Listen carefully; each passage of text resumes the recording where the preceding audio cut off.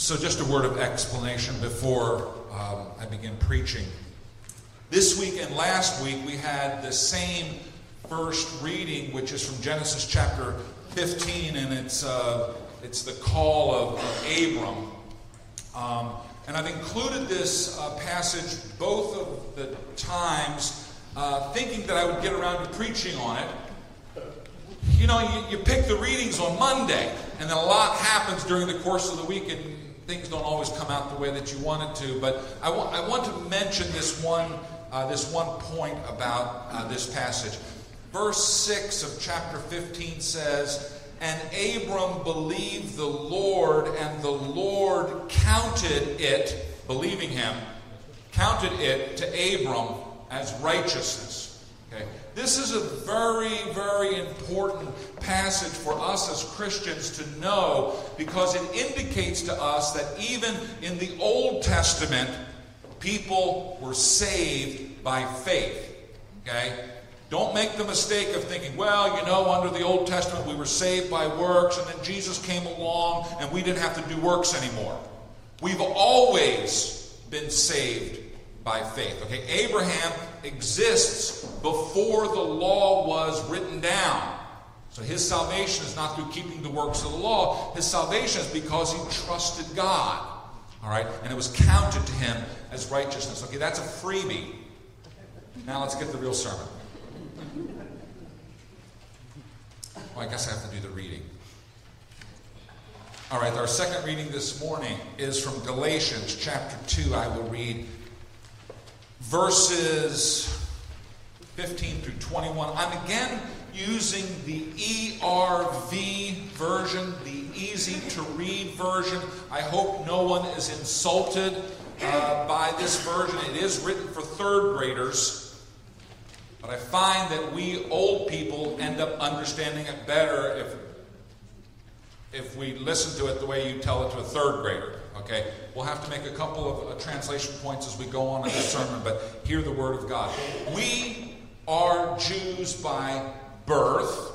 This is Paul speaking to the church at Galatia. He's talking about himself. We were not born sinners, as we call those who are not Jews, but we know that no one is made right with God by following the law.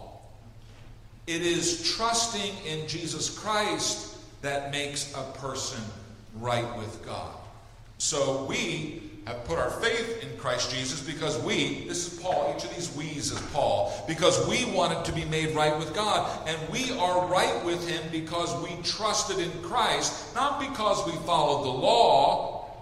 I say this because no one can be made right with God by following the law. We Jews came to Christ to be made right with God, so it is clear that we were sinners too. Does this mean that Christ makes us sinners? Of course not. But I would be wrong to begin teaching again those things that I gave up. It was the law itself that caused me to end my life under the law. I died to the law so that I could live for God. I have been nailed to the cross with Christ, so I am not the one living now. It is Christ living in me. I still live in my body, but I live by faith in the Son of God. He is the one who loved me and gave himself to save me. I am not the one destroying the meaning of God's grace. If following the law is how people are made right with God, then Christ did not have to die. This is the word of the Lord. Thanks be to God. Let's pray. Father God, we thank you for this collection of saints who are here this morning. We thank you that you have gathered us from many places and from many backgrounds, and that you've gathered us here in this room to be one people. And we are one because we are yours in faith. This day, as we gather around your communion table, we pray as well that we might truly feel united one to another, even as we are united to Christ. Lord, in the proclamation of your word this morning, as we dig into what it is that the Apostle Paul wrote under the inspiration of the Holy Spirit, we ask that you would be present here. that you would open our ears and soften our hearts. Give us the capacity to receive and to believe and to act on what your word says. Lord, we cannot do these things alone, and so we ask for your help. And we ask in the name of Jesus. Amen. Amen.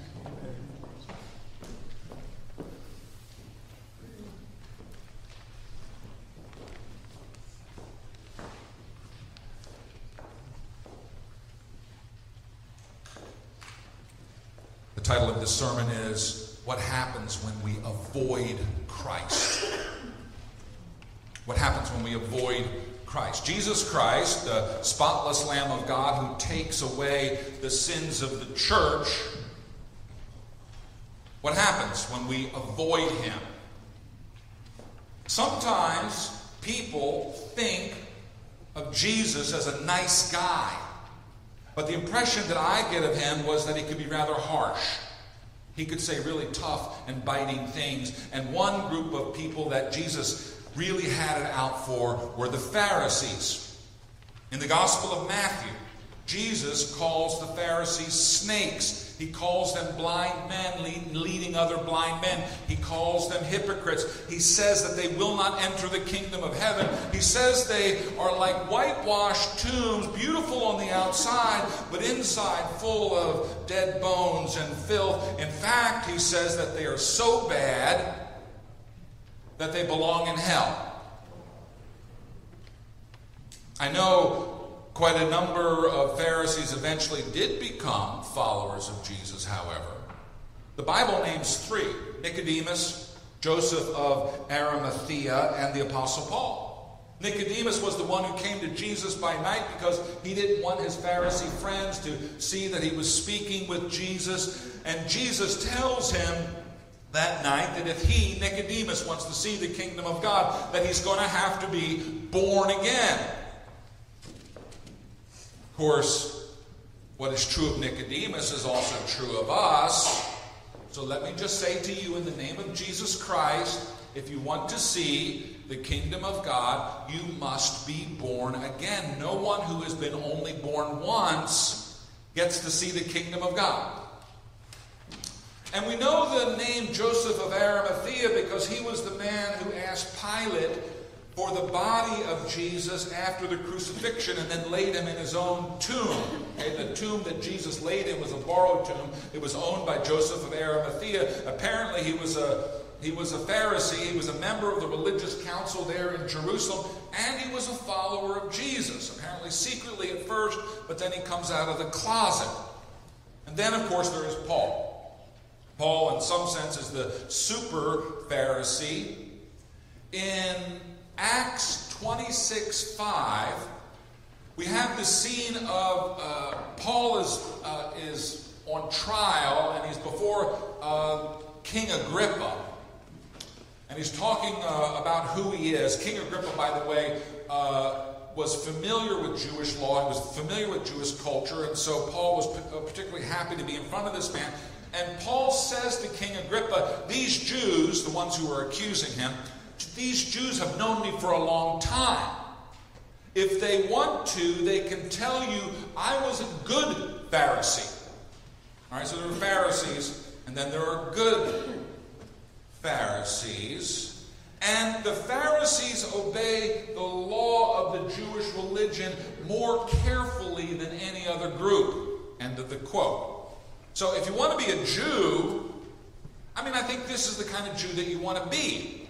The Pharisees were the serious Jews. They were really studying the Word of God. They were trying to do it the right way.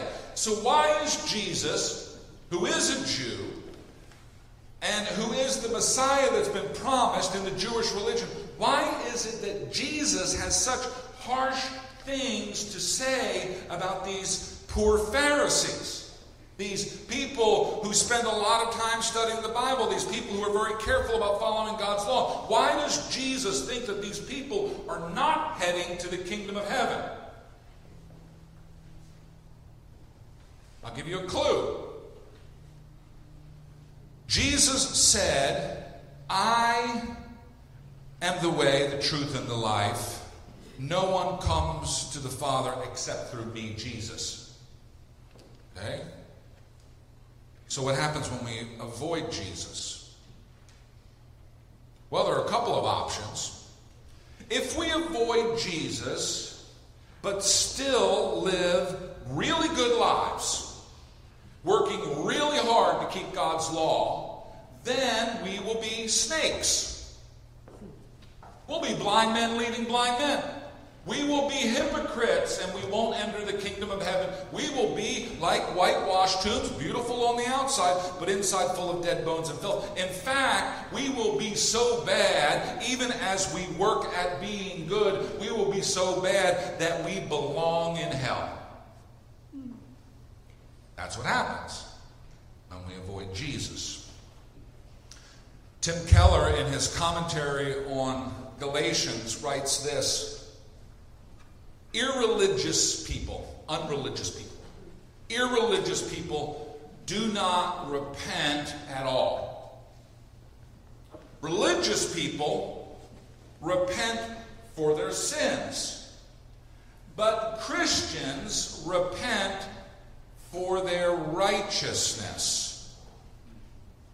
That's what makes them Christians, when they repent not just for being bad, but for having tried so many ways to be good in order to avoid relying on Christ. Right? Now this might sound a little strange, but I hope before this sermon is over, Tim Keller's quote will make sense to you. Irreligious people, non-religious people, they don't repent of anything. Because, for them there is no God, and there's no universal eternal law given by God that they might be judged by. And so there's no reason to repent. That makes sense. Religious people, like the Pharisees, certainly believe in God. They believe in God's law. And when they break that law, they repent of their sins. That's for sure. But Keller says about Christians that they repent not of their sins, but of their righteousness. They repent of having tried so many ways to be good in order to avoid relying on Christ. You see, the religious person, the Pharisee, depends not on Christ, but on their own ability and hard work to keep the law. I keep the law as best as I can. And when I occasionally mess up, well, there are these sacrifices that I do. And offering the sacrifices is part of the law. And when I do all of that, then I'm righteous. I'm justified before God. And God has to accept me. He has to love me. And He has to bless me. For the religious person, for the Pharisee, there is no need for Christ. There's no need for a Savior. The religious person believes that they have what they need to be justified before God. They believe they can do it themselves, and God doesn't need to butt into this thing. And that, according to Keller, is the attitude that Christians will repent of. To be a Christian is not only to repent of our sins, but also to repent of our righteousness, of our attempts to be self-sufficient or independent of God. Why would anyone want to be a Pharisee instead of a Christian? Well, because Pharisees are competent. Because Pharisees are responsible. Because Pharisees are mature people who have things under control and aren't looking for someone to bail them out every time something goes wrong. The Christian, on the other hand, is a blubbering, helpless idiot. Like Peter, who when he tries to walk on the water starts to sink and he cries out in panic, "Lord, save me!" How many of you, raise your hand, like asking for help? Good for you. Okay? If you want to be a Christian, you got to get used to asking for help. I read somewhere that when people are at the beach and they get into trouble in the water and the lifeguards have to go out and, bring them back in, those people who were brought back in often are angry with the lifeguards. I knew what I was doing. It wasn't as bad as it looked. I could have made it into the shore. It's embarrassing to be rescued. But if Jesus is your Savior, then you've been rescued. You've gotten yourself into a situation that you cannot get yourself out of. You've gotten yourself into a situation that will be the death of you. And you cried out, Lord, save me. It's actually more fun to be a Pharisee.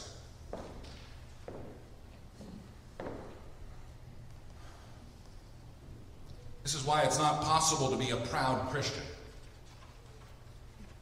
Because if you say that you're a Christian, you're saying, you know, I'm such a big loser that God had to send a special rescue mission just to get me straightened out. Okay? It's not a place of pride.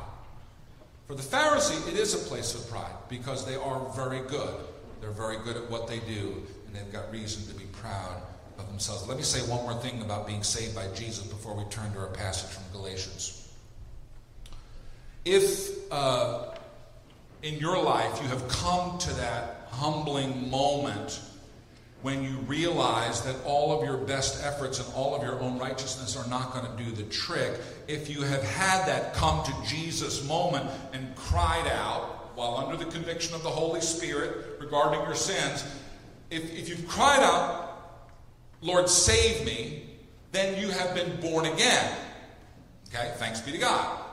Right? Some of you have had that experience. There came a moment, like all the pieces came together. It doesn't happen at first. You know, you hear your first sermon, you hear your second sermon, you hear your 100th sermon. At some point, all the pieces begin to fall together. For me, it was in the 4th grade. I mean, I was raised in the church. I was in church every Sunday of my life. Even in utero, I was in church being preached at. So I had heard this thing. I don't know how, you can do the math. How many Sundays had I heard the gospel before I was in the 4th grade, which seems kind of late, but in the 4th grade, I finally woke up and I was like, whoa, I've got a problem.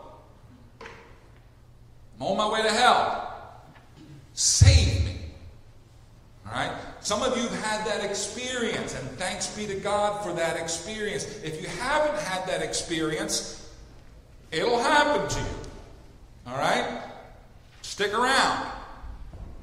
If you have had that experience, here's what I want you to keep in mind. I'm talking to the Christians, to the born-again Christians now.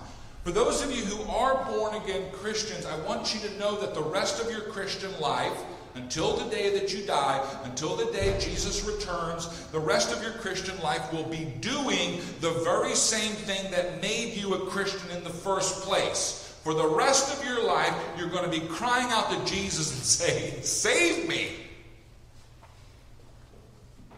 That first moment, the moment of our conversion, the theological term is justification. Okay? In that moment, we are justified. In our reading from Galatians this morning, this word is going to be translated for us, being made right.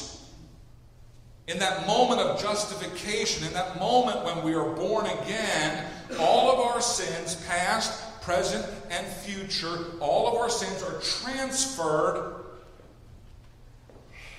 to Jesus. They're nailed to the cross, right?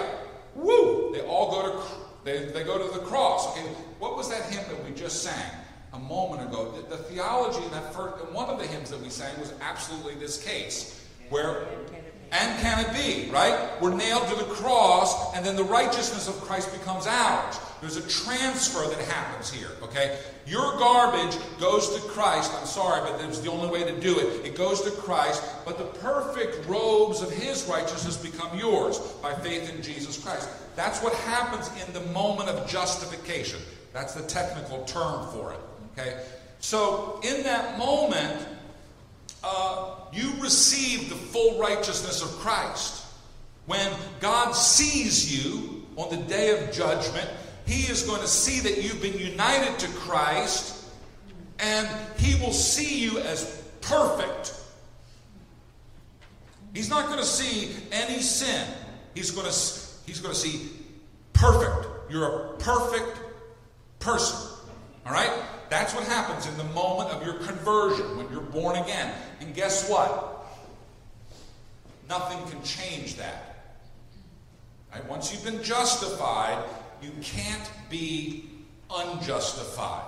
Jesus says that no one can snatch us from his hand once the Father has given us to Jesus. All right? In the moment of justification, we belong to Christ. He purchased us with his own blood.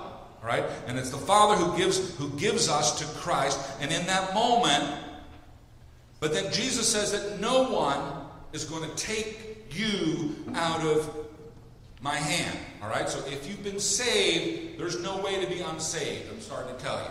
Okay? You're stuck with it. Once you're in the hands of Christ, nothing can take us out of the hands of Christ, not even our own stupidity or our own sinful nature. Once we've been justified, however, we do enter a lifelong battle, a war with sin in our lives. It is a lifelong process of increasing sanctification. We begin little by little to live more and more the way God wants us to live. And the way that happens, the way sanctification happens, is precisely the same way as justification happens. We run to Christ and say, help me. Help! Help! I can't do this. I can't deal with this temptation. Save me from these fleshly desires. Save me, rescue me from this attitude in my heart. Until we see Jesus in person, we will be saddled with this old flesh which continues to try to throw itself back into the water where it's going to drown. Okay? It's just the reality. All right, let's talk about the Galatians passage.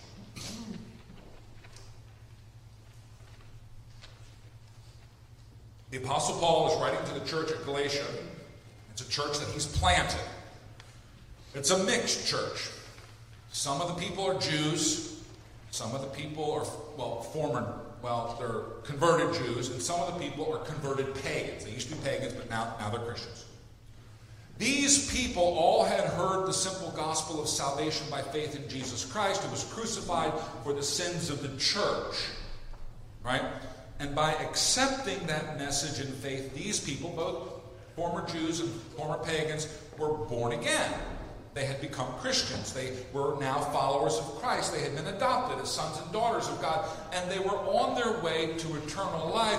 But some people had crept into this church and were teaching something new. They were teaching that, in addition to faith in Jesus, here are some other things that you need to do if you're going to be right with God. Faith is all well and good, but in addition to faith in Jesus, here are some standards that you need to meet if you're going to be right with God. Now, I'm using the easy-to-read version.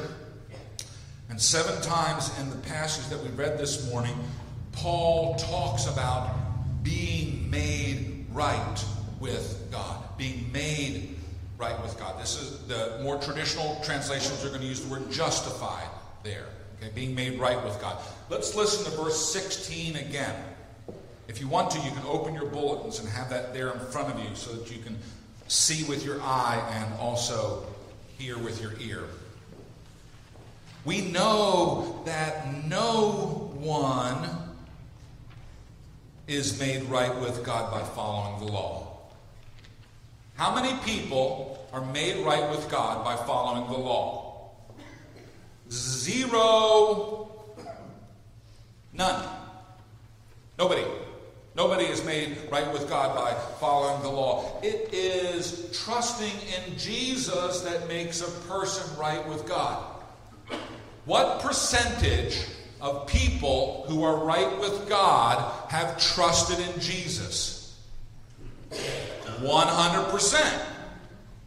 So we have put our faith in Christ Jesus because we wanted to be made right with God, and we are right with Him because we trusted in Christ, not because we followed the law. I can say this because no one can be made right with God by following the law. Now, the first thing we need to recognize here is that if we are made right with God, It's because something was wrong with God before. All right, we're made right to change our circumstance. We were somehow wrong with God, something was off with God, and then we need to be made right with God. The law of God is what reveals to us what is wrong about us. Okay? The law of God is very useful. It's a mirror that we hold up to our lives. And we look in the law of God and we say, hey, I'm not living that way. The law of God is like a diagnostic test. And what it tells us, if we read the results honestly, is it tells us we have cancer. Right? We sin because we're sinners. It is our nature.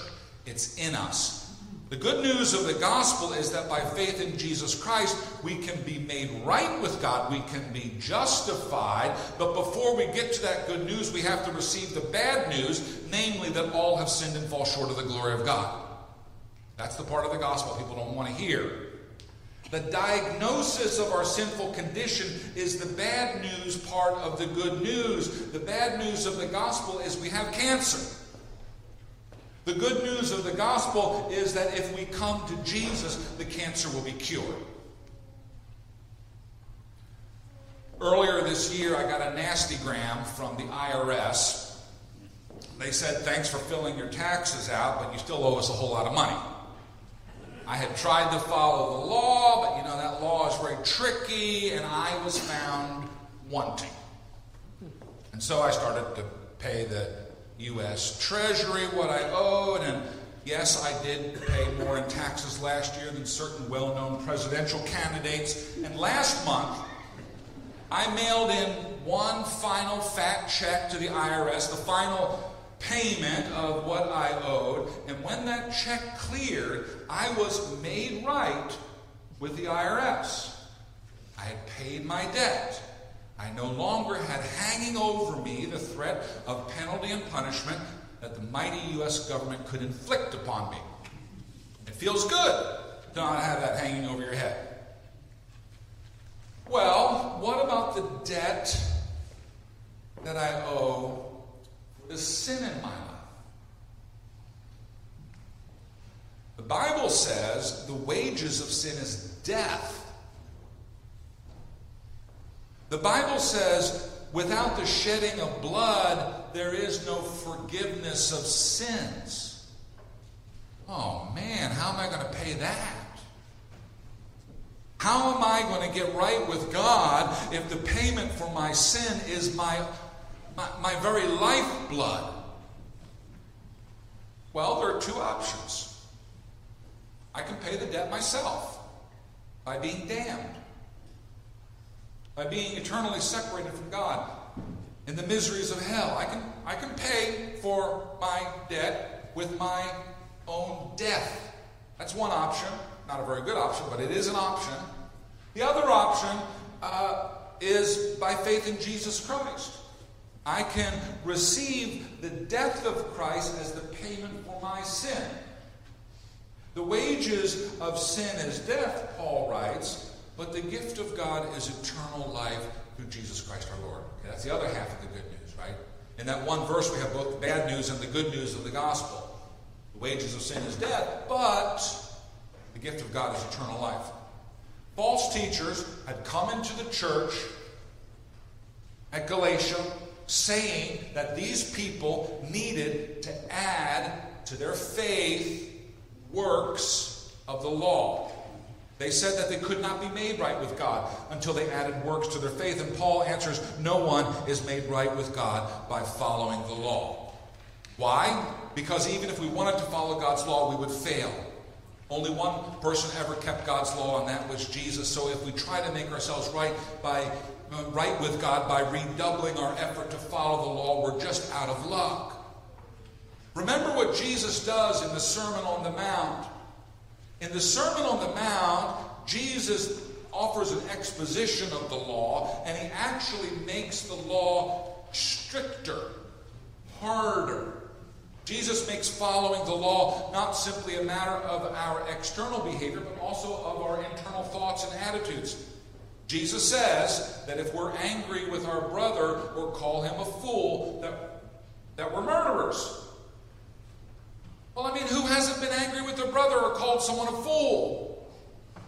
Paul says that no one can be made right with God by following the law. And keep in mind that Paul was a Pharisee. He had spent many years trying really hard to be right with God by keeping the law. Because as long as he was right with God by keeping the law, he didn't need a Savior.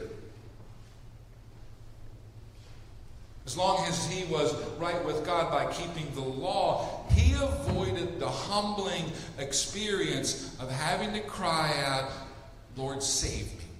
I can't save myself.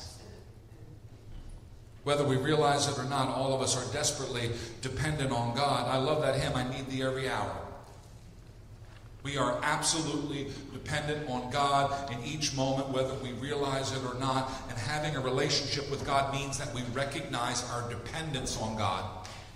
We only come to Christ as needy, dependent people who are in search of salvation. We avoid Christ because we want to avoid being dependent. But all of creation is dependent on God. And so the desire to not be dependent is really a desire to be God ourselves. We avoid Christ because we want to be God. Why do people avoid Christ? Because they don't want to say that they need him. Because they want to be good enough in their own effort. Because they want to be God in some kind of odd way. You and I have a choice to make. We could work really hard, following all of the rules, being more religious than other people. And if we do, then Jesus will say to us, you know, you're a snake. You're a blind person. You're a whitewashed tomb. That's one option. The other option is that we can recognize the reality of our situation, that we cannot save ourselves by our own efforts, that we are dependent on God even for our righteousness, and then we can call out to Jesus and say, save me. Now here's the good news. He saves those who call on him. Let us pray. Father God, we love you and we adore you. Pray that you would seal to our hearts the truths of your scripture. In Jesus' name we pray.